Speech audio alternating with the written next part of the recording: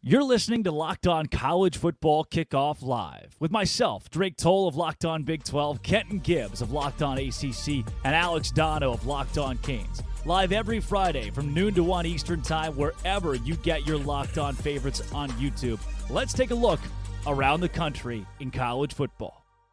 Happy Friday, everybody, and welcome into Locked On College Football Kickoff Live. That is Alex Dono of Locked On Canes, Kenton Gibbs of Locked On ACC, and Locked On Wolfpack, Drake Toll of Locked On Big 12. Thank you for making Locked On College Football Kickoff Live your lunchtime listen every single Friday, wherever you get your Locked On College podcast. Guys, let's start with the biggest news in college football. Another wild week and a wild scandal. Kenton, look, you played the game in college. I want to pitch this one to you because what we've learned is that Michigan, they've got your signals. They know your play calls. This might be one of the wildest on-field scandals in college football history. How much of a competitive advantage is it when you know every other team's plays? You know, Deion Sanders said that it's you still got to physically stop it, and it's not like baseball where if you know the curve is coming, you can sit on it. Deion, I say this with all due respect. You are physically one of the most gifted human beings to ever step foot on this earth. This is one of those what if God was one of us, just to slob like one of us moments, because you can't relate to us regular football players who were good enough to make the D1 and maybe even the NFL, but not one of the all-time greats. It's an immense advantage. It's an immense advantage, but I do want to say this. Even though it's an immense advantage, I don't know why I keep struggling with ad instead of advantage, but anyway, it's an immense advantage. However, let the penalty be whatever the penalty is for this type of violation. I'm sick of seeing like people saying, "Oh, Harbaugh needs to be banned from the NCAA forever. Michigan needs to vacate every win they've had under Harbaugh." Da, da, da. Listen, the reality is very simple. Whatever the penalty is across the board, levy it here. Now, if this is a unique situation which the NCAA doesn't have a penalty drawn up for, I would ask, why make a rule against something if you don't already have a penalty legislated for it as well?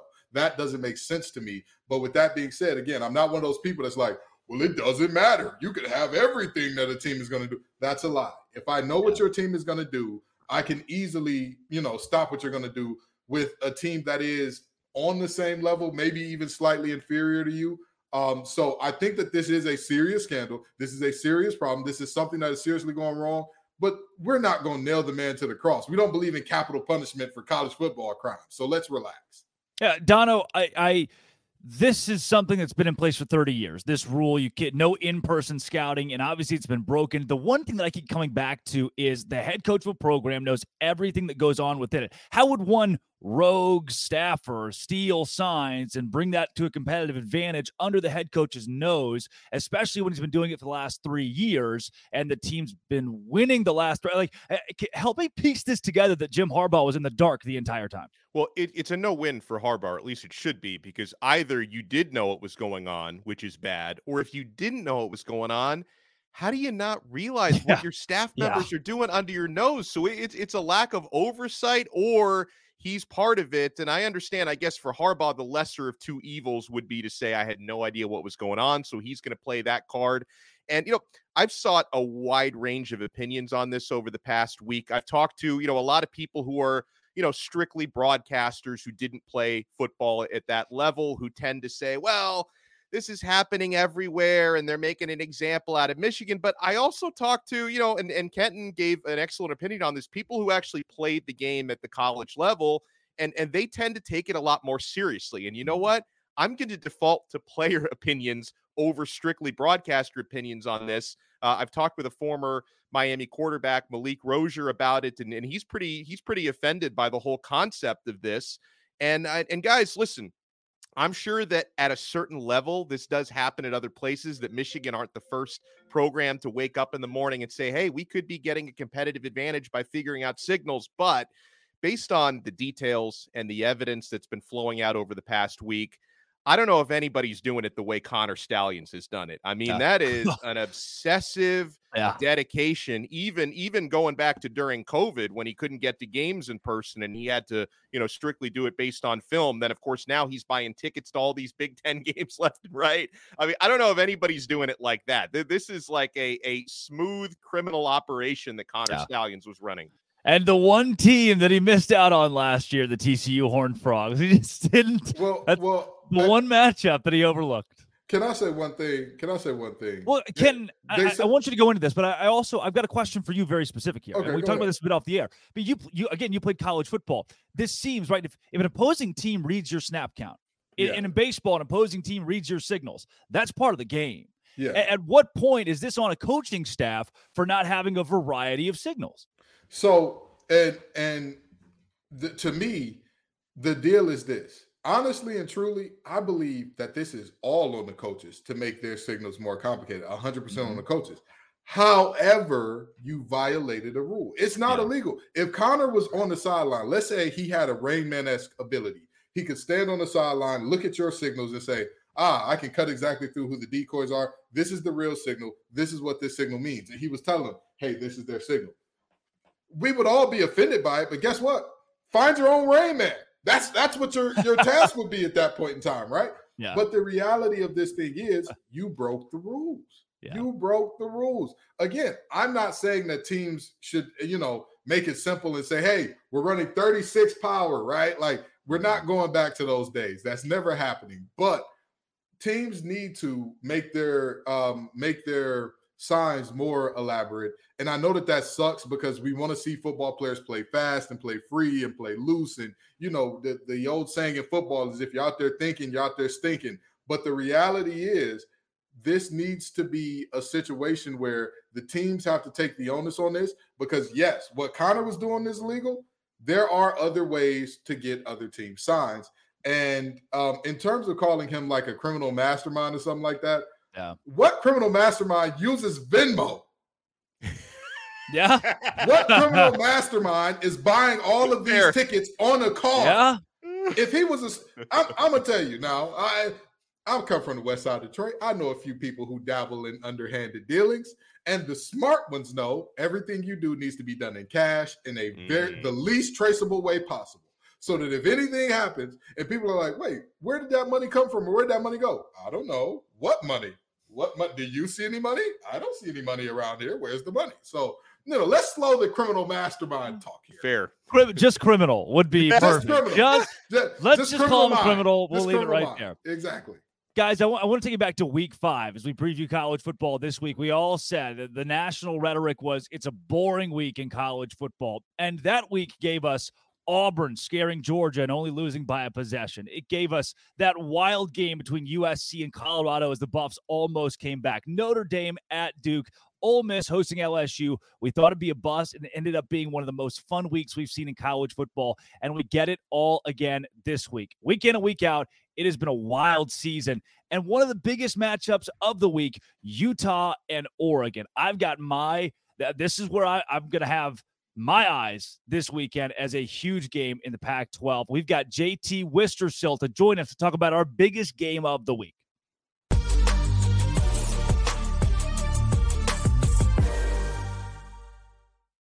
JT Worcestershire sauce here on Locked On College Football Kickoff Live. JT, man, you're talking to Utah Utes team whose defense has been nails. And you talk about the game against USC and how good the Utes looked. Cam Rising or not, Utah is a force here in the Pac-12.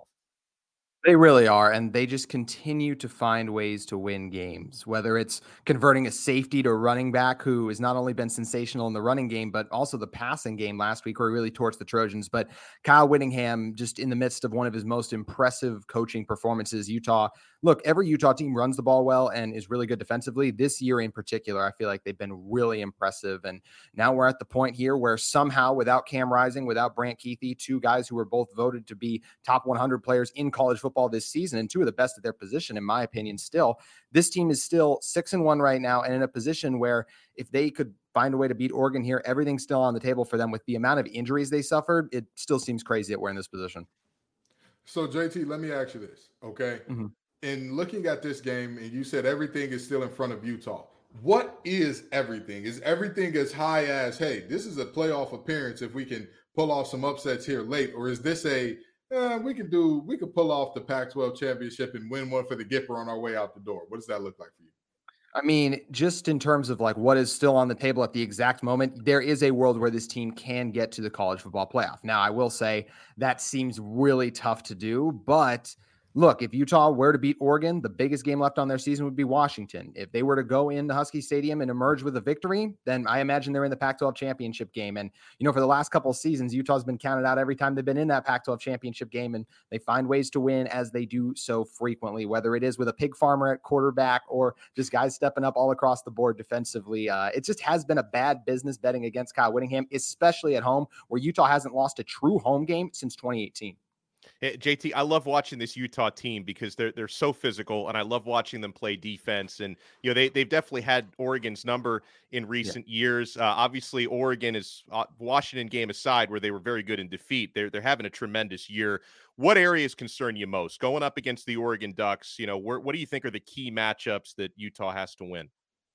Utah has to be able to run the ball. Bryson Barnes has done a fine job, but he's still a game manager. If the game falls onto his shoulders, Utah will not win this game. But that's where the running attack really getting going for Utah as it has in the past week will be a huge benefit for them with that two-headed monster that's been Jaquindon Jackson and Sione Vaki. So if Utah can run the ball, go on long, methodical drives, keep a Heisman guy who very well could be a Heisman finalist come the end of the season on the sideline for as long as you can, that'll be really successful for Utah. Another thing that would really help Utah in this game is win the turnover battle. If they can give this Utah offense some short fields, if the Utah defense can get some strip sacks, maybe pick off Bo Nix. It's only happened once this season, but still, this is a defense that was able to do it against Caleb Williams. They've had success doing it at other points on the season. So I really like this Utah defense, and especially how they play at home. Let's not forget this Utah defense at home this season has yet to allow over 15 points, and that's with playing teams like UCLA, Florida, and even more recently Cal. So, and Cal's not as much of obviously an intimidating presence, but still that's an offense that had a little bit more momentum. And it's just hard to hold teams under 2 touchdowns in college football today in general. And Utah's been really good at doing that at home. You're muted, Drake. You're muted. Somebody else did that. JT, I've seen this Utah team live, and one thing that stuck out the most to me was just the word opportunistic. It seems like this team just knows how to win. Down in late game situations, they've come back to win. I was shocked. They lost that game at Oregon State, only scored 7 points. They've responded by scoring 34 points in consecutive weeks. Is this just a new look Utah? I mean, who woke up? It was Bryson Barnes being reinserted at quarterback. When you were at the Baylor game, you mentioned that's what led to Bryson getting benched. He was bad in that game, and terrible. Utah kind of made the knee-jerk reaction. They went with Nate Johnson. Nate Johnson was the main reason they only had 7 against Oregon State. Ever since they've gone back to Bryson, Andy Ludwig, the offensive coordinator at Utah, feels more comfortable with him. They've opened more things up offensively. Passing attack has been a little better, but I think if you were asking me what's really right with the offense the last 2 weeks, I have to go with the emergence of Sione Vaki for what he's meant in the ground game and the passing attack. He had 1 touchdown in particular against USC, where this is a guy who's a defensive back, and he scores on a couple of these plays where just guys who are not used to playing offense should not be doing the types of things he's doing. Travis Hunter gets a lot of hype, but for the last 2 weeks, the best two-way football player in college football has been residing in Salt Lake City in Sione Vaki. JT, before we get you out of here, give me a score prediction, Oregon, Utah, Saturday. It's going to be another thrilling matchup, but I think the Utah defense playing at home, this is a Rice-Eccles Stadium that is very tough to play, and you hear the best analysts in the game come into Rice-Eccles Stadium, and they always talk about how loud it is in that stadium. That noise will make a difference. Oregon will put up their worst offensive performance, as teams tend to do inside Rice-Eccles Stadium, and I think it's going to be a very close game that Utah barely squeaks out late as they win the turnover battle, and I'm going to go Utah 28-27. Wow, that is 28 points for the Utes this week, just the same amount of consonants that JT Wistersill has in his. We got to get you a vowel somewhere in there. JT, thanks for joining and breaking down our game of the week. Appreciate you guys.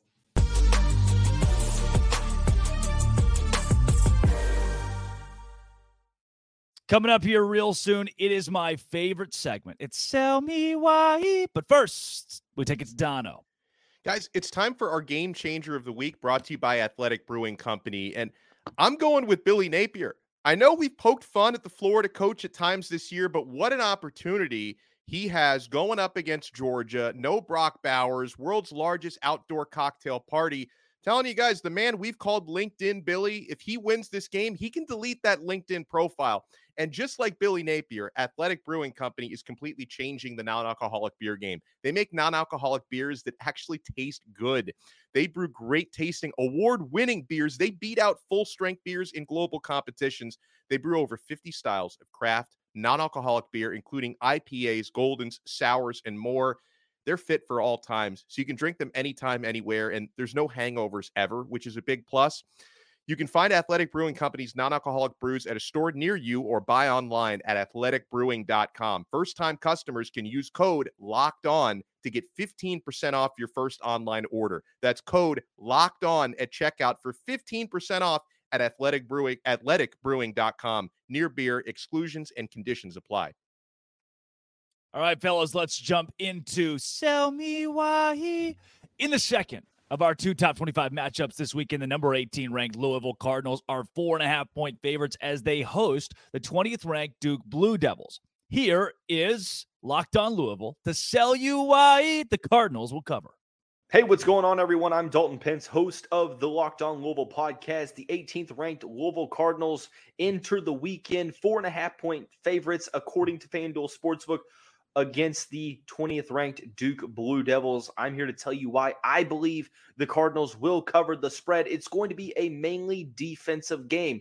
You're likely going to be sweating out the result up until the very end. Both teams take a lot of pride in their rushing attack and their defense. The main thing for me in this matchup is the availability of Duke star quarterback Riley Leonard, as he re-aggravated his ankle injury last week against Florida State. I feel like that, coupled with Louisville's ability to play well at home and looking to bounce back against a loss against Pittsburgh, I feel as if Louisville will cover the 4.5-point spread. Look for Jawar Jordan to have a solid game bouncing back from injury.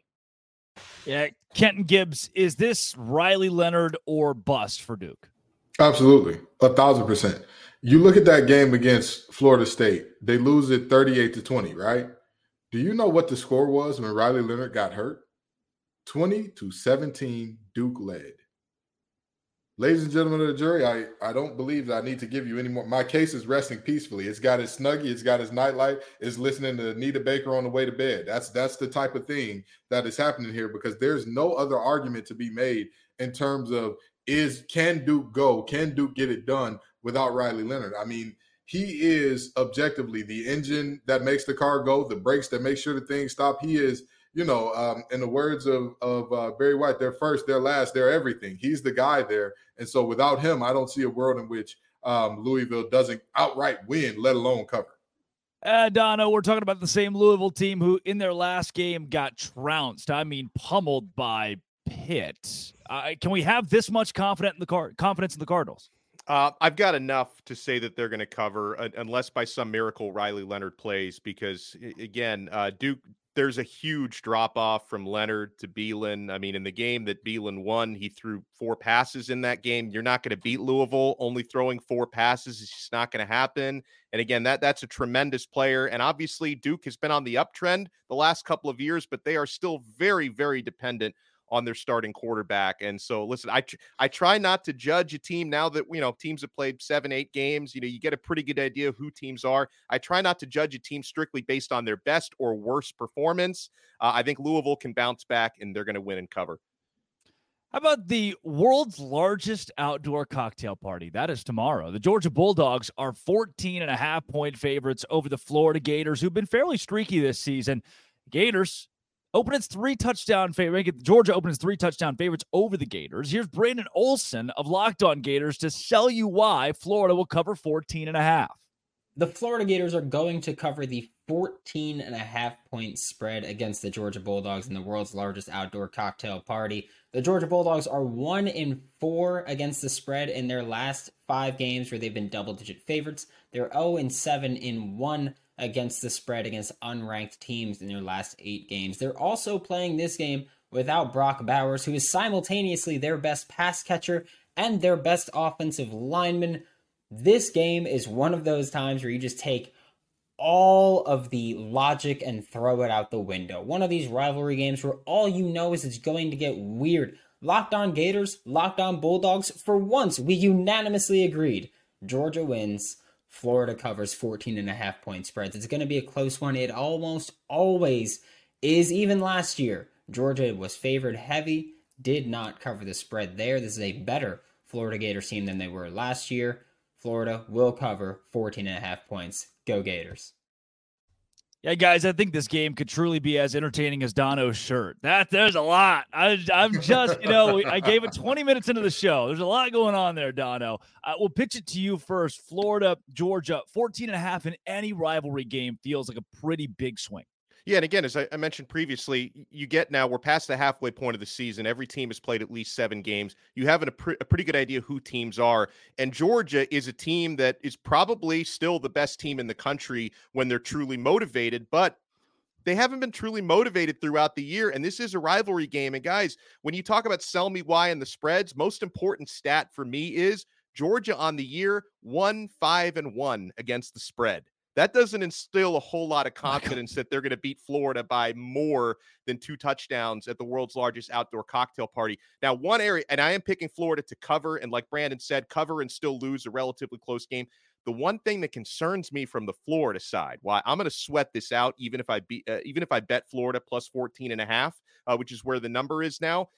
Florida had been so bad on third downs this year. 33%, that ranks 108th in the country converting third downs. That's troublesome. 7 games into the season, but at the same time, no Brock Bowers. Georgia has only covered 1 spread and 1 push all season long. I'm going with Florida to cover. Yeah, Ken, is there any way that Florida not just covers, but also finds a way to win this game? Yeah, there's very much so a way. I don't think that Georgia is – this is not the Georgia teams that we've seen in the past. With all due respect. This is not – all right. This is not a Georgia team with Davis and Nolan and Smith and all those guys and Walker and all those guys. This is not that team. This is a very good Georgia team.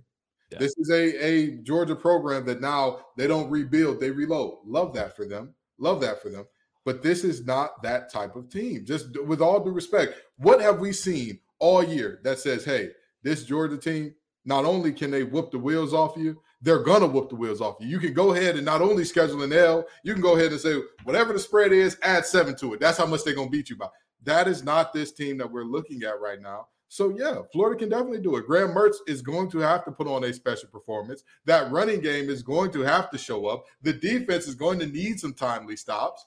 But there's a positive. I wouldn't be shocked if we are coming back here next Friday saying, oh, Florida is somebody's boom team and Brendan doesn't need to mute anybody. Now here's the question I'll ask both of you guys, though. Is this one of those things where in Florida's case, you're going up against the top team in the country. If you lose this game by 3 points, by 6 points, is there a moral victory to be had here? Because overall, I'm not much of a moral victory guy, but when it comes against the number 1 team in the country, 2-time national defending champions, can Florida come away from this winners even if they don't win the game outright? I'm going to go no on that one. I'm going to go no because there are certain scenarios, first-year head coach, you play a great team club. I mean, I watched, I know this is personal. It's not going to make a lot of sense to many folks. 2017 Baylor goes 1-11. Builds the foundation for a team that goes to a Sugar Bowl 2 years later because they lost a lot of close games. That's a great learning lesson for a young team. This is a Florida team with a coach who's been there long enough to be on the hot seat now that needs to start winning big games to stay in the SEC. The SEC is not 8-4 every season. Florida is not 9-3 every season. You saw the same reason Mark Richt got fired at Georgia. Obviously worked out well for them. Look at Bo Pelini at Nebraska, was the complete opposite. So where does Florida go from here? You've got to win a game like this. If you only lose by 3, there's no, well, man, those Gators played great this week. Not how the fan bases work in the SEC. Absolutely. When I talk all the time about there are certain teams where 8-4 perennially is not enough, and there are certain teams where 8-4 forever gets you a statue built. Florida is the former, not the latter. This is the reality where not only is this a Georgia team that has looked human all year, this is your rival. You can't, losing close to your rival is not ever going to be a moment where it's like, oh, they're really good this year, so it's okay. Yeah. It's like, no, these people at the Florida-Georgia line, they're going to be making fun of me all year because you went in there and you got close. You almost – close only counts with horseshoes and grenades. And last time I checked, neither one of those are on the football field. I would hope not, right? Although Connor Stallions would probably find a way to work them into a game plan. He did go to Navy. He did go to the Naval Academy. I'm just saying, he went to a service academy. I'm just saying. Guys, look, it's on the script, so I have to read it. There's a freeze warning in Auburn, Alabama. Get it, guys? A freeze warning? The weather's 82 degrees there Saturday. God bless. The Auburn Tigers are 6.5-point favorites over Mississippi State Bulldogs team that didn't allow 6 points last week. Here is Zach Blackerby of Locked On Auburn to sell you why the Tigers will cover. Do you ever look at your reflection in the mirror and say, man, if we were to really just go at it, it would be ugly? That's kind of what's going to happen on Saturday at Jordan-Hare Stadium. I'm Zach Blackerby, host of Locked On Auburn, and the Auburn Tigers and the Mississippi State Cowbells, very similar teams when you look at them. Questions at quarterback, Mississippi State's riding with their backup quarterback. Auburn has multiple starting quarterbacks. Both teams need to run the football in order to generate any sort of offense, and I think both defenses are actually solid. I think they're fine by SEC standards. I think what it comes down to is Auburn's roster is better than Mississippi State's roster, and the talent that is on Mississippi State's roster isn't playing. Starting quarterback, not expected to play. Starting running back, left the game early in their win against Arkansas last week, and it's been really quiet out of Starkville regarding his return. I think those two guys missing time is why Auburn will cover that 6.5-point spread. And also, Auburn needs this win to go bowling this season, much like Drake Toll really needs a haircut. Back to you guys. I just got one, too. I got the flow and I just got one. Guys, look, there's a paint drying competition in Frisco this weekend. I've been on the circuit, and I'm thinking it's right. It's at the same time. It's at 2:30. I already got tickets. I think I'm going to go to that instead of watching Auburn and Mississippi State. I almost lean with Zach Blackerby because this game feels like a gross slugfest that Auburn finds a way to pull out 10-3, Kenton Gibbs. Yeah, first of all, let's just address something. I don't never look in the mirror and say if you two were to go at it, it'd be ugly. Yeah, how interesting I'm is the sex that? appeal on this show, okay? I'm the sex symbol on this one. So let's not do that. By the way, we should throw out there, if you ever look at the mirror and think about fighting yourself, we should probably open up a much more heavy conversation. Well, they made a movie about that, Fight Club. We do. Yes. We do ask for better help all the time. I'm sure Zach Blackerby has to read them. I'm just saying. Also, Donna, way to give away the end of Fight Club. You had one rule here. Zach Blackerby is Tyler Durden, apparently. Wow. Well, no, but seriously, I think that Auburn covers because Mississippi State is not a good team, and they're not a good team that's also very banged up. Yeah. Very banged up. At this point in time in the season, everybody's a little hurt. Everybody's got a little gimp to their walk. Everybody's a little. But they don't not as many teams have as many pivotal positions that are clearly this player's not going to play. Will Rogers is one of the guys on that team that he's one of the heart and soul guys. If he's not available, what's going to happen with that team? You know what I mean? Like that's a very tough ask of them. And if you say, well, Mississippi State's defense has really turned it on, have they? Or is Arkansas just bad? The game before that, they allowed 28 against Western Michigan, I want to say it was. So what are we really doing here? Like, I think that Auburn covers this thing comfortably. Yeah, really good defenses don't usually lead to the opposing team firing their offensive coordinator in the midweek, which is what Arkansas did following that output against Mississippi State. Dono, where do you sit with Auburn and the Bulldogs? Yeah, hesitantly, I stand with Auburn covering based on everything Kenton said, everything Blackerby said. The only place where, again, I have caution because one of the things I try to do every week is look at, especially past the midway point, how teams have performed against the spread this year. Auburn's been another dud there, 2-5 against the spread this season. But if anything, I think maybe this is working in their favor because they might be undervalued for that reason. Mississippi State is so banged up. I think Auburn gets their third win against the spread this week. Well, guys, coming up, we're going to do booms and busts from last week. Who did you see that you liked? Who did you see that needs some work or even needs to brush up on their LinkedIn profiles? But first, we'll take it to Dono. Well, yeah, because, guys, you need to be checking out Game Time. Do you think frustrating situation, buying tickets at the last minute? It shouldn't be frustrating. It's never frustrating on the Game Time app. Guys, I'm looking at $1 tickets for some of the college football games this season. You want to buy these last-minute tickets, flash deals, zone deals? You can see the view from your seat before you buy, so you know exactly what to expect when you arrive. And, guys, the Game Time guarantee is so clutch. You will always get the best price. If you find tickets in the same section and row for less, Game Time will credit you 110% of the difference. You got to download the Game Time app, create an account, and use code LOCKEDONCOLLEGE for $20 off your first purchase. Terms apply. Again, create an account and redeem code Locked On College for $20 off. Download Game Time today. Last-minute tickets, lowest price, guaranteed. Hey, guys, let's rock into some booms or busts this week. Kenton Gibbs, we'll start with you. You give me a boom, give me a bust. What are you thinking? Well, I mean, there are so many teams that I look at here and I say, oh, man, this team could be so special. And it's rare that booms and busts give me joy. It's very rare. But this one, I take pride in. This one makes my heart smile to give. The North Carolina Tar Heels. Come on down. Oh, you can't do that. Oh. McCullough Brown, come on down.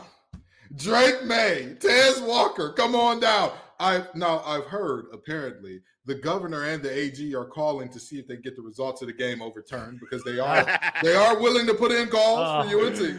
But it appears that Tony has done it again. Tony Muskett, Tony Elliott, they've gotten this thing done. And I'll tell you what, to me, the very interesting thing about this is the fact that Mac Brown, and the way that Mac Brown does, in his special Mac Brown way, says, well, I think the biggest place we could place blame for this loss, or one of the places we could place blame for this loss, is that students didn't come to the game on fall break. My brother in Christ, are you serious? Yeah. Are you for real right now? Are you as much as you're getting paid to do your job, that is where you go with this? That is where you go with it. I'll tell you what. At the end of the day, Duke had a similar situation. Their students didn't show up during fall break. NC State fans took over their student section. Yep. And yet they still run the game by 3 tutties. Yep. I'm sorry to tell you, the fans aren't on the field with you, my brother in Christ. You've got to get the job done. And for my boom, a team that they may see a very, very large. Dude, well, we're supposed to split these up. You're on a heater right now. I'm sorry. You're giving me your booms and your busts. I'm sorry. Hijacking the segment, Ken. My bad. What are we doing here? I'm sorry. I just got so excited. I love talking. It's too late. It's too giving your boom. Well, my boom, that, like I said, they got a bus coming from the NCAA coming soon, but a boom versus their rivals. 49-0. Stop. Yeah. They knew the other team's plays. My Lord. My Lord. Michigan State. What they've been doing. Michigan State, did you pinch them? Did you get on the field? Were they running plays versus air? Because, oh, my Lord. And remember when we talked about this last week in the Sell Me Why, we said Michigan is not going to call off the dogs. Harbaugh for sure proved us wrong because he actually did call off the dogs and still beat them by 49. Yeah. Oh, my God. Oh, I'll tell you what. It is tough to see a team lose that badly to their rival. And then you say, well, the coach has to get fired. LOL, JK, their coach is already fired. Right. So how many can you fire in 1 year? It's just some nasty work going on. But Michigan, absolute domination, not even close. Those are my booms and busts. I'm going to shut up for the rest of the segment because my heart is filled. It's filled. And by the way, I believe, I know at least me, you guys might have as well. I had Michigan covering last week because I just knew like that one was one of the easier calls last week. They were going to have no problem with that. Yeah.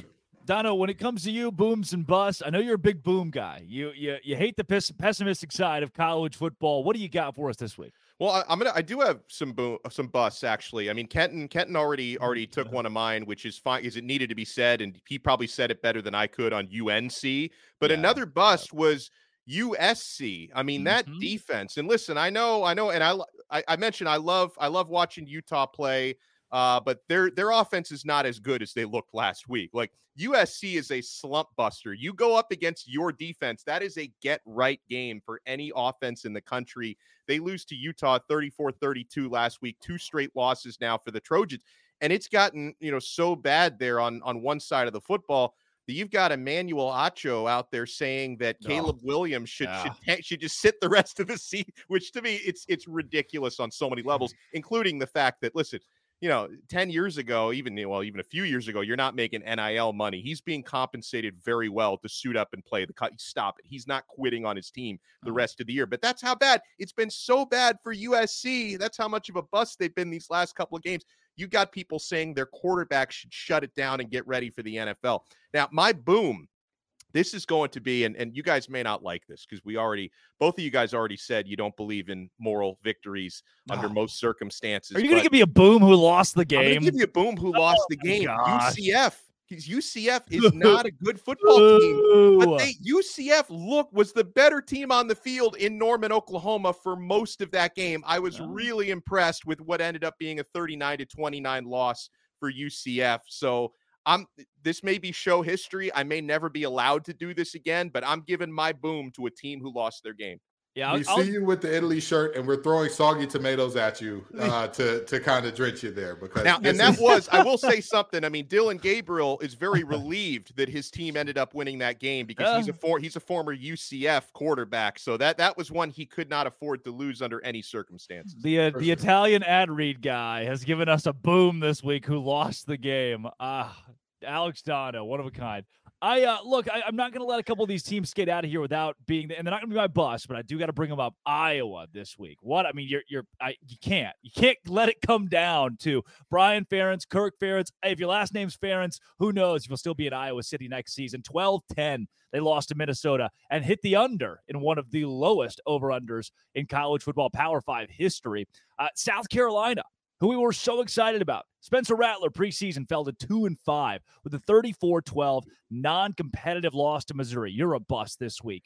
How about Tennessee, who's got Alabama right where they want them, and you fall apart in the second half? You guys already mentioned UNC as a top 10 team. You can't do it. You can't do it. And then before I get to my official bust, the referees in the Texas and Houston game. The kid's a yard past the first down marker. You mark him short. Dana Holgerson, no challenge. In the end, Texas wins, and the game is effectively taken out of Houston's hands there at the very end. My bust of the week, though, I'm getting ready. I'm juiced up. I tell you, I'm in my Snuggie on Saturday. I'm watching College Game Day, and I'm excited for Ohio State, Penn State. And when I tell you, Ohio State gave Penn State's offense so many opportunities to just show up on the field. Yep. Penn State just drive after drive. All right, here's where the game's still close. Here's where they got another possession. No, maybe they figured it out this time. And Penn State couldn't muster a thing. Couldn't muster. Drew Aller was in a blender. He looked worse than Dono's shirt. 18 for 42. One touchdown pass one touchdown pass late in the game. By that time, it's effectively sealed. And I could not have been more disappointed, Kenton, with Penn State. I agree. Had their offense bothered to show up at all, had their offense bothered to be relevant when their numbers called, as Robert and I would say, they would have been fine. They would have actually had a shot. And the crazy thing about it is you look at that Penn State defense and you look at how Ohio State basically had one game plan offensively. Get the ball to the Italians. And in this instance, the Italian's name was Marvin Harrison Jr. They said, get the ball to Marvin. Him. Yes. Maserati Marv? Is that it? Maserati Marv. Gus Johnson Marv. I don't know what Marv is paying Gus Johnson, but he was excited Saturday. And listen, who wouldn't be excited Saturday to see somebody do something productive offensively with the mess that we saw from Penn State? Yeah. What? I mean this very genuinely because, fool me one time, shame on you. Fool me twice, can't get fooled again. James Franklin, you're cooked. You're cooked with me. I'm never betting on you in a big game again. I'm never rolling with you in a big game again. This right here is why I'm not a bettor, because you let the whole team down. Everybody's rooting for you. Everybody's saying, this is your year. You can do it. And you say, LOL, JK, we don't want it. We don't want too much pressure. Light's too bright. Disappointing.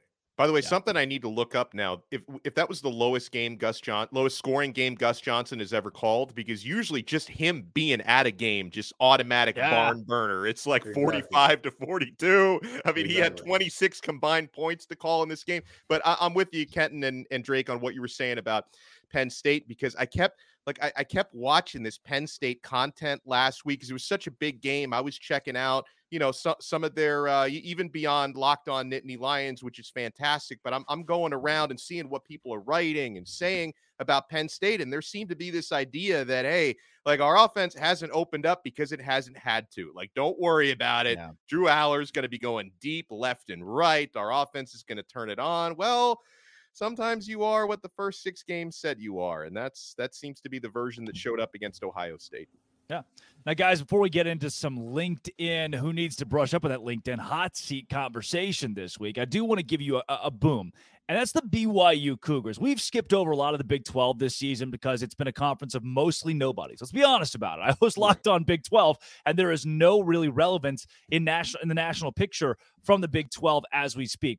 Oklahoma State scoring 28 points, moving to 5-2, 3-1. They're going to vie for a conference title to try to keep a Red River rematch from making itself known in Arlington. BYU over Texas Tech, 27-14, and then Kansas State over TCU. Kansas State, another team that's going to give Texas or OU a run for its money. But these BYU Cougars, their defense stepping up to push Joey McGuire and Texas Tech to 3-5. Oh, how gross is that for a guy in year 2 that won 8 games last season? BYU now sneaky 5-2, 2-2 in Big 12 play. The only new team having success in this conference, having moved from the wilderness or group of 5 independents into the Big 12. They've been great. But let's talk about some guys who have not been great. LinkedIn Talent Solutions is your place to go. And LinkedIn is where a lot of head coaches are going right now, because with only a few weeks left in the college football season, they'll be searching for new jobs. We've talked about the Bush Jones of the world. We've mentioned how Jimbo Fisher and his job's on the line. But let's go to you first, Kenton, on your LinkedIn, your number one guy this week that needs to brush up on that resume. Well, this is also going to go into my best bet of the week, but Mr. Babers up there in New York, my brother. You're going to have to go. Oh, dude, Kenton, it's Syracuse. They can do whatever they want. They don't have any NIL. What do you sure can. You can do whatever you want to an extent. You can't lose a game. This game got so ugly so quick. It legitimately was like, wait a minute. Did Syracuse even get off the bus yet? Before Virginia Tech is leading by darn near 30 points. Yeah. This is a game in which Virginia Tech didn't even need Kyron Drones to be special or good. He just kind of had to show up, hand the ball off a couple times. They'll be all right. This game was so non-competitive.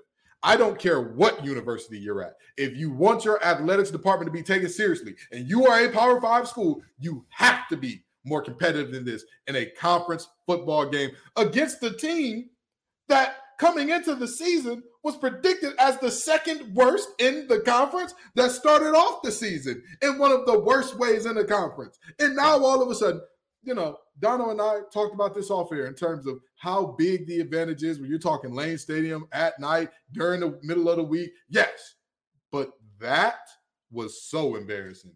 Dino, don't worry about it. Pack your bags. Update that LinkedIn. I got you. We can have you on Locked On College Football.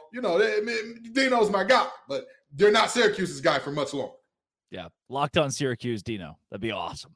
How about Alex Dono? What do you got this week? I got to bring up the name that I feel like it was brought up so much weeks ago that people just got kind of tired of bringing up, and that's Tom Allen at Indiana. It has, I think the only thing that, might potentially save his job is the buyout is ridiculously high. But I mean, that team is dreadful. And, listen, Penn State, they're going to have their get right game tomorrow at noon when they face Indiana. All of a sudden, that offense that I just criticized is probably going to go off and score big points tomorrow. So that has to be said. That seat is very, very hot. Now, this is a seat that I wonder if it's warming up, guys. And, I just watched firsthand in person what happened last weekend with Dabo Swinney and Clemson. Now, as a Miami guy, obviously, I try to look at the positive. Miami played very, very well with a freshman, first-time starting quarterback who was able to win that game. A lot of positive storylines, but when it comes to Clemson, that game was a disaster. You've got your starting quarterback going rogue on the final play where he was supposed to hand it off. He tries to play hero ball, but then Dabo throws him under the bus after that, which I thought was a little low class on Dabo's side. And this is not in itself is not fireable, but Dabo made a very insensitive joke about suicide after the game, which is just a really bad look. That in itself won't get you fired, but a lot of things have been working against Dabo Swinney this year and in this era with the way he hasn't embraced NIL and hasn't embraced the transfer portal. I'm not saying the seat is hot, but the seat's getting warm. Kenton, back to you. Perspective as a former player, because I do want to go with what Dono just mentioned on Dabo Swinney throwing a player under the bus. Reporter says it's an RPO, and Dabo says, nope, his quarterback had one job, don't know what he was doing. Kid went rogue. I know a lot of head coaches that would just take the fall and say, you know what, it was an RPO. He made a decision he thought was correct, and we as a coaching staff didn't put him in the best. And even if it's not true as a coach, it's just what you say to protect a 20-year-old kid. As a former player, take yourself back to being in pads. I mean, is this something that if you're that QB, if you're on this team where you think, wow, I can't believe my head coach did this? People keep asking me, Kenton, what's the fix for Clemson? What's the fix? How do they get better? What's the fix? there is no structural fix. They need a structural fix. There is no small fix right now. Mm-hmm. Any small fix that you propose, that's slapping Flex Seal on a dam that's cracking. It just doesn't make sense, right? RIP Billy Mays, but that will not get the job done. That is not how that's going to work out. So, in terms of what I have done, what Dabo did, probably. Is Billy Mays dead? He is. Yeah. Guys, what? Yeah. I don't think he was Flex Seal. I don't think Billy Mays was Flex Seal. He's OxyClean. But he started that whole genre. All of them are his sons now. All of them are his sons. Okay, all of the you know what? I'll Yeah. give it to you. Yeah, I'll give it to you. Thin ice, but I'll give it to you, Kenton. You got to give him his guts there. But anyway, the reality is very simple for this situation. If I'm Dabo, I'm calling that out in the meeting room, and I'm saying, "Hey guys, on the Sunday meeting, I'll take the blame for it in front of the press. But on the Sunday meeting room, I'll say, "Hey guys, you see what's happening here? Now we called the play for Will Shipley to get it right here, and he's supposed to be going here. And it looks like if Will can beat one guy in the hole, he can get in the end zone." Now, he's a running back. This here's a running back. You know what he does? He runs the ball. He beats people in the hole. That's his whole job. That's the whole deal of what he does. But wait, y'all. We got a quarterback. The guy who's supposed to be throwing the ball. The one who's supposed to be making the good decisions. Deciding, hey, I don't give a damn about the team. I don't give a damn about what the coach says. I want the glory. I want the touchdown. Do you see what I get you? Do you see what I get you? I get you out here by yourself on an island with a linebacker that's bigger than you, stronger than you, faster than you, chasing you down. The team gets you one-on-one in the hole because we did it the right way. Let this be a lesson. Let you live with this. Let you sit with this, Cade, that this is squarely upon your shoulders, but not in the public. Never in the public. Never in the public. That's the issue I had with it. I mean, look, wholly have an issue with the kid. Now that Dabo said that this player went rogue, you think, wow, kid shouldn't have done that. Also, Dabo shouldn't have done it. You know, it's something we as the public never needed to know. Guys, and Dono, you're the resident betting expert. We need to make some money this weekend. Last week was wild enough that it threw me for a loop. Had it not been for the Utah win, I would have been out a couple of dollars at FanDuel.com. This week we bounce back. Let's go. Best bets. Dono, what do you have circled? Well, I am going to circle back, too, because I want to reiterate for those who tuned in late. I do like Florida to cover 14.5 against Georgia. Georgia, garbage against the spread at 1-5-1 this year. No Brock Bowers, rivalry game, neutral site. Neutral site, obviously, there's going to be a lot of fans from both sides there in Jacksonville. Plenty of Florida fans will be in attendance. But I think Florida does not win outright, but I think they do cover in the game. Oftentimes I like to look at really, really big lines this time of year that maybe shouldn't be so big. I'm looking at Notre Dame given 20.5 points this week against Pittsburgh. I think Pitt, even on the road, can keep it a little bit closer than that. They've obviously been a Jekyll and Hyde team, but they did pull off a surprise upset against Louisville this year. So I think Pittsburgh might be able to cover that one. Trying to think of any other ones that we didn't cover yet so far this year. Let me, why don't you, here's another one I was looking at. Now I do think this team will cover a double-digit spread. 24th ranked USC at Cal, no home field environment whatsoever there in Berkeley. I think USC is being underrated a little bit based on what their defense has done the last couple of weeks. This is not the offense to truly exploit that. I think USC covers 10.5 against Cal, no problem. So I'm going to look at that one as another one. I expect USC to win big. Yeah. Kenton, where do you land this week on making some dough? So let me give you two, and one of them is actually retroactive, and some of y'all are going to say I'm cheating because of that. But the reality is, if you watch Locked On ACC, you know that I gave you this one. I was screaming from the hilltops, and I'm not even a betting man here. Virginia Tech was only favored by 3 points against Syracuse. Yeah. Syracuse had every single loss that they've had. First of all, Syracuse hadn't won a conference game yet. Let's start there. Every single conference game that they played got successively worse and worse and worse by the game. And not to mention, everybody and their mama who wears an orange jersey is banged up right now. So the reality is that game, again, watch some Locked On ACC, because I'm gonna give you the nuggets right there. I knew that there was no way Virginia Tech won that game by only 3 points. They end up rolling. Now, another game that I'm saying, hey, what's going on here? I told y'all, Drake said that we're not giving the Big 12 enough love. Well, come on, Big 12. Y'all you can see your LL Cool J, I need love, and I'm going to bring it in. I'm going to give you some love, okay? Oklahoma only being a 6-point favorite or so. Over it's 9 Kansas? now. It's up to 9. Yeah. 9. Yeah. Even 9.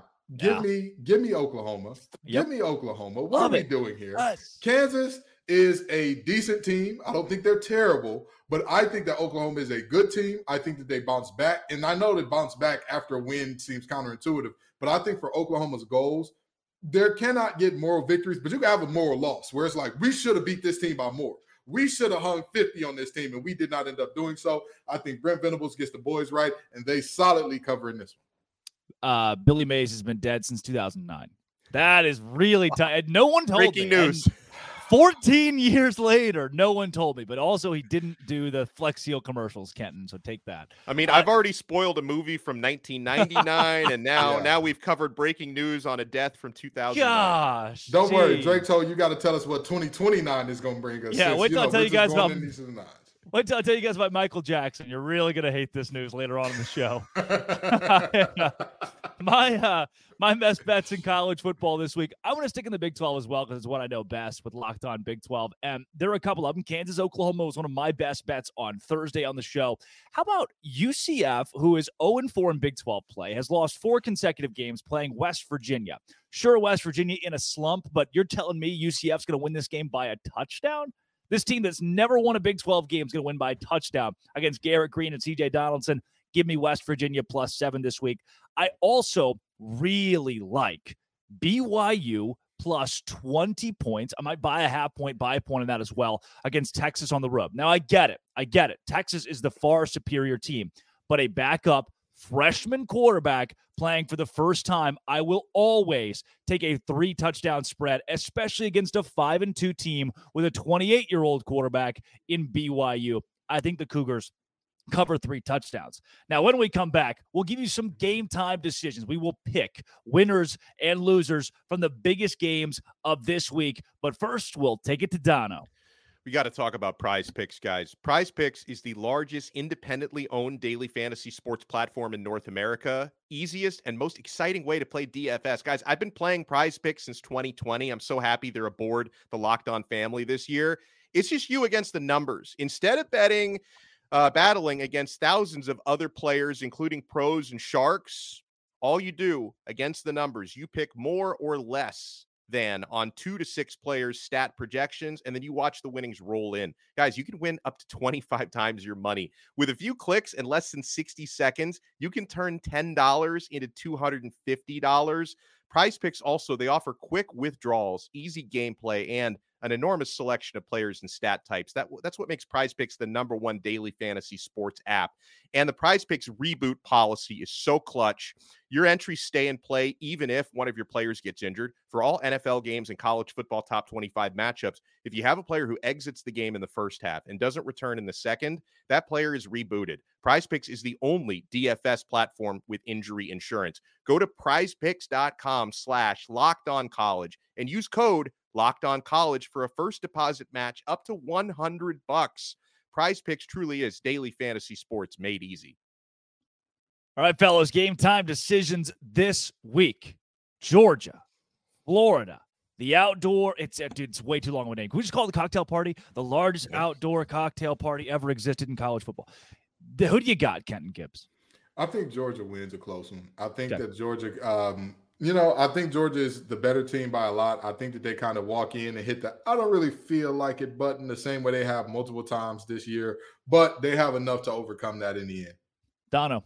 Georgia's run defense and their third down defense will be the keys in this game. Florida has been awful on third down all year. I think they're going to move it pretty well at times on early downs, struggle on third downs. I've got Georgia winning this game by 7 points. I think it's going to be close, but the Bulldogs pull it out. Good chance we look up at halftime and it's 17-14, 2017 Florida up. I wouldn't be shocked if it's Florida first half, but Georgia pulls the game out. That'd kind of be the script the Bulldogs have worked with this season. Give me Georgia 31-20, somewhere in that neighborhood. They don't cover 17.5 or 14.5, but they do end up winning this football game outright. Let's go 2:30 on ABC. BYU at Texas, one that we just talked about. Dono, I'll send it back to you. Yeah, I agree with your assessment. I think Texas wins, but I think they win close. I think BYU covers the gigantic spread, and the Longhorns will continue to at least make their case for staying alive in a potential college football playoff picture. Yeah, for this one, I'm actually going to take BYU to win.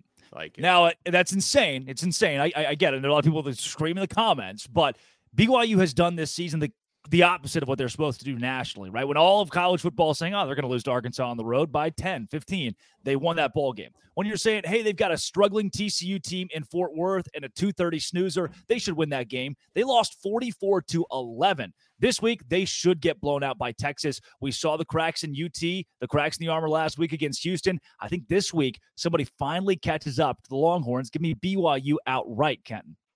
BYU is the person with a master's degree in astrophysics, but they are working at Papa John's. You don't know who they are. You don't know why they are. It doesn't make sense to you. But what does make sense to me is Texas pulling off this game by less than the spread, but winning outright.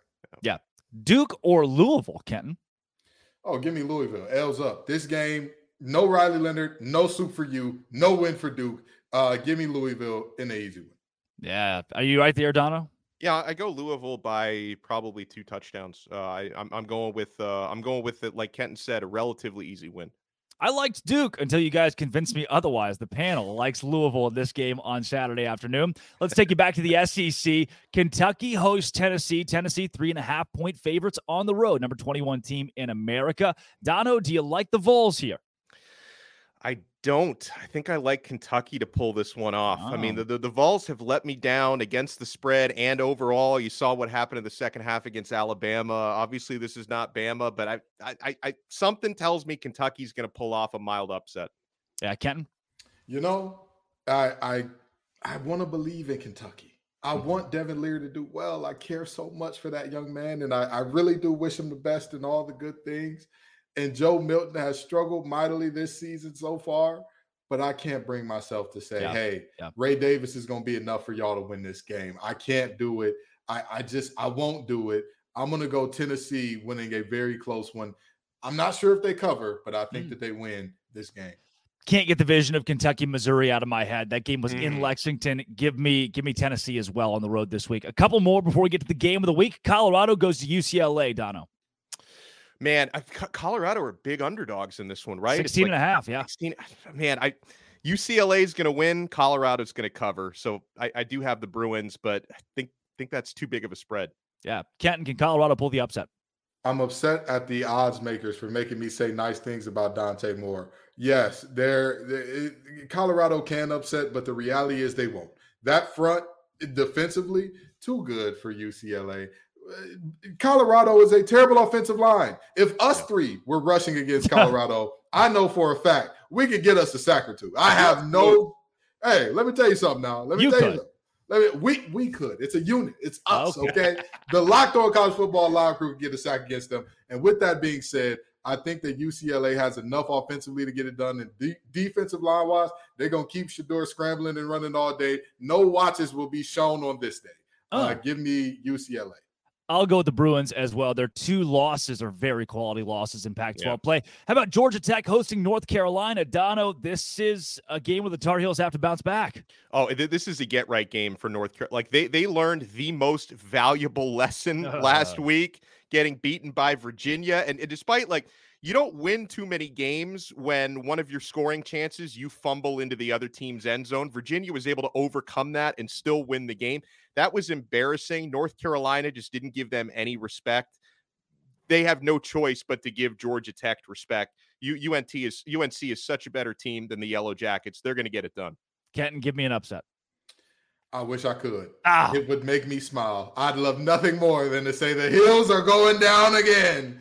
Unfortunately, that's not going to be the case. As much as I like Key and company, they just don't have the horses in the stable. They're not as talented. They're not as deep. They are, I said this last week on Locked, or actually this week on Locked on ACC. Georgia Tech is a lot like a girlfriend with a guy who's bad in bed as her partner. They just can't finish to save their lives. So with that being said, I am 1,000% sure that even if they come out and get a lead, Drake May is going to do his Drake May thing and end up taking this game away in the last minute. Give me UNC. Game of the week, number 8, Oregon. Number 13, Utah, 2:30 p.m. on Fox in Salt Lake City at Rice Eccles. Kenton Gibbs, who wins this ball game? You know, I've done so well going against Bo Nix so far this season. And I feel like I need to continue this because guess what? Utah, how you going to beat them? Those boys are absolute menaces at home. Give me the Utes. Oh, Donna, where do you land? I'm so tempted. And Utah has been so good even without Rising all year. But this is a different Oregon from the last few years that Utah had the number of. I'm going with the Ducks. Utah throws, and it's incomplete. They run, and it's for a loss. They special teams, and it doesn't look great, but they win the ball game. They're the better team defensively, and that means a lot this week. They down the Ducks in Salt Lake. 2 out of the 3 on the panel like the Utah Utes as 7-point dogs to win outright. And give me the Baylor Bears on top of Iowa State. That is Alex Dono of Locked On Canes, Kenton Gibbs of Locked On ACC and Locked On Wolfpack, Drake Toll of Locked On Big 12. As always, this has been Locked On College Football Kickoff Live. Thank you for making it your lunchtime lesson every single Friday. We'll see you next week.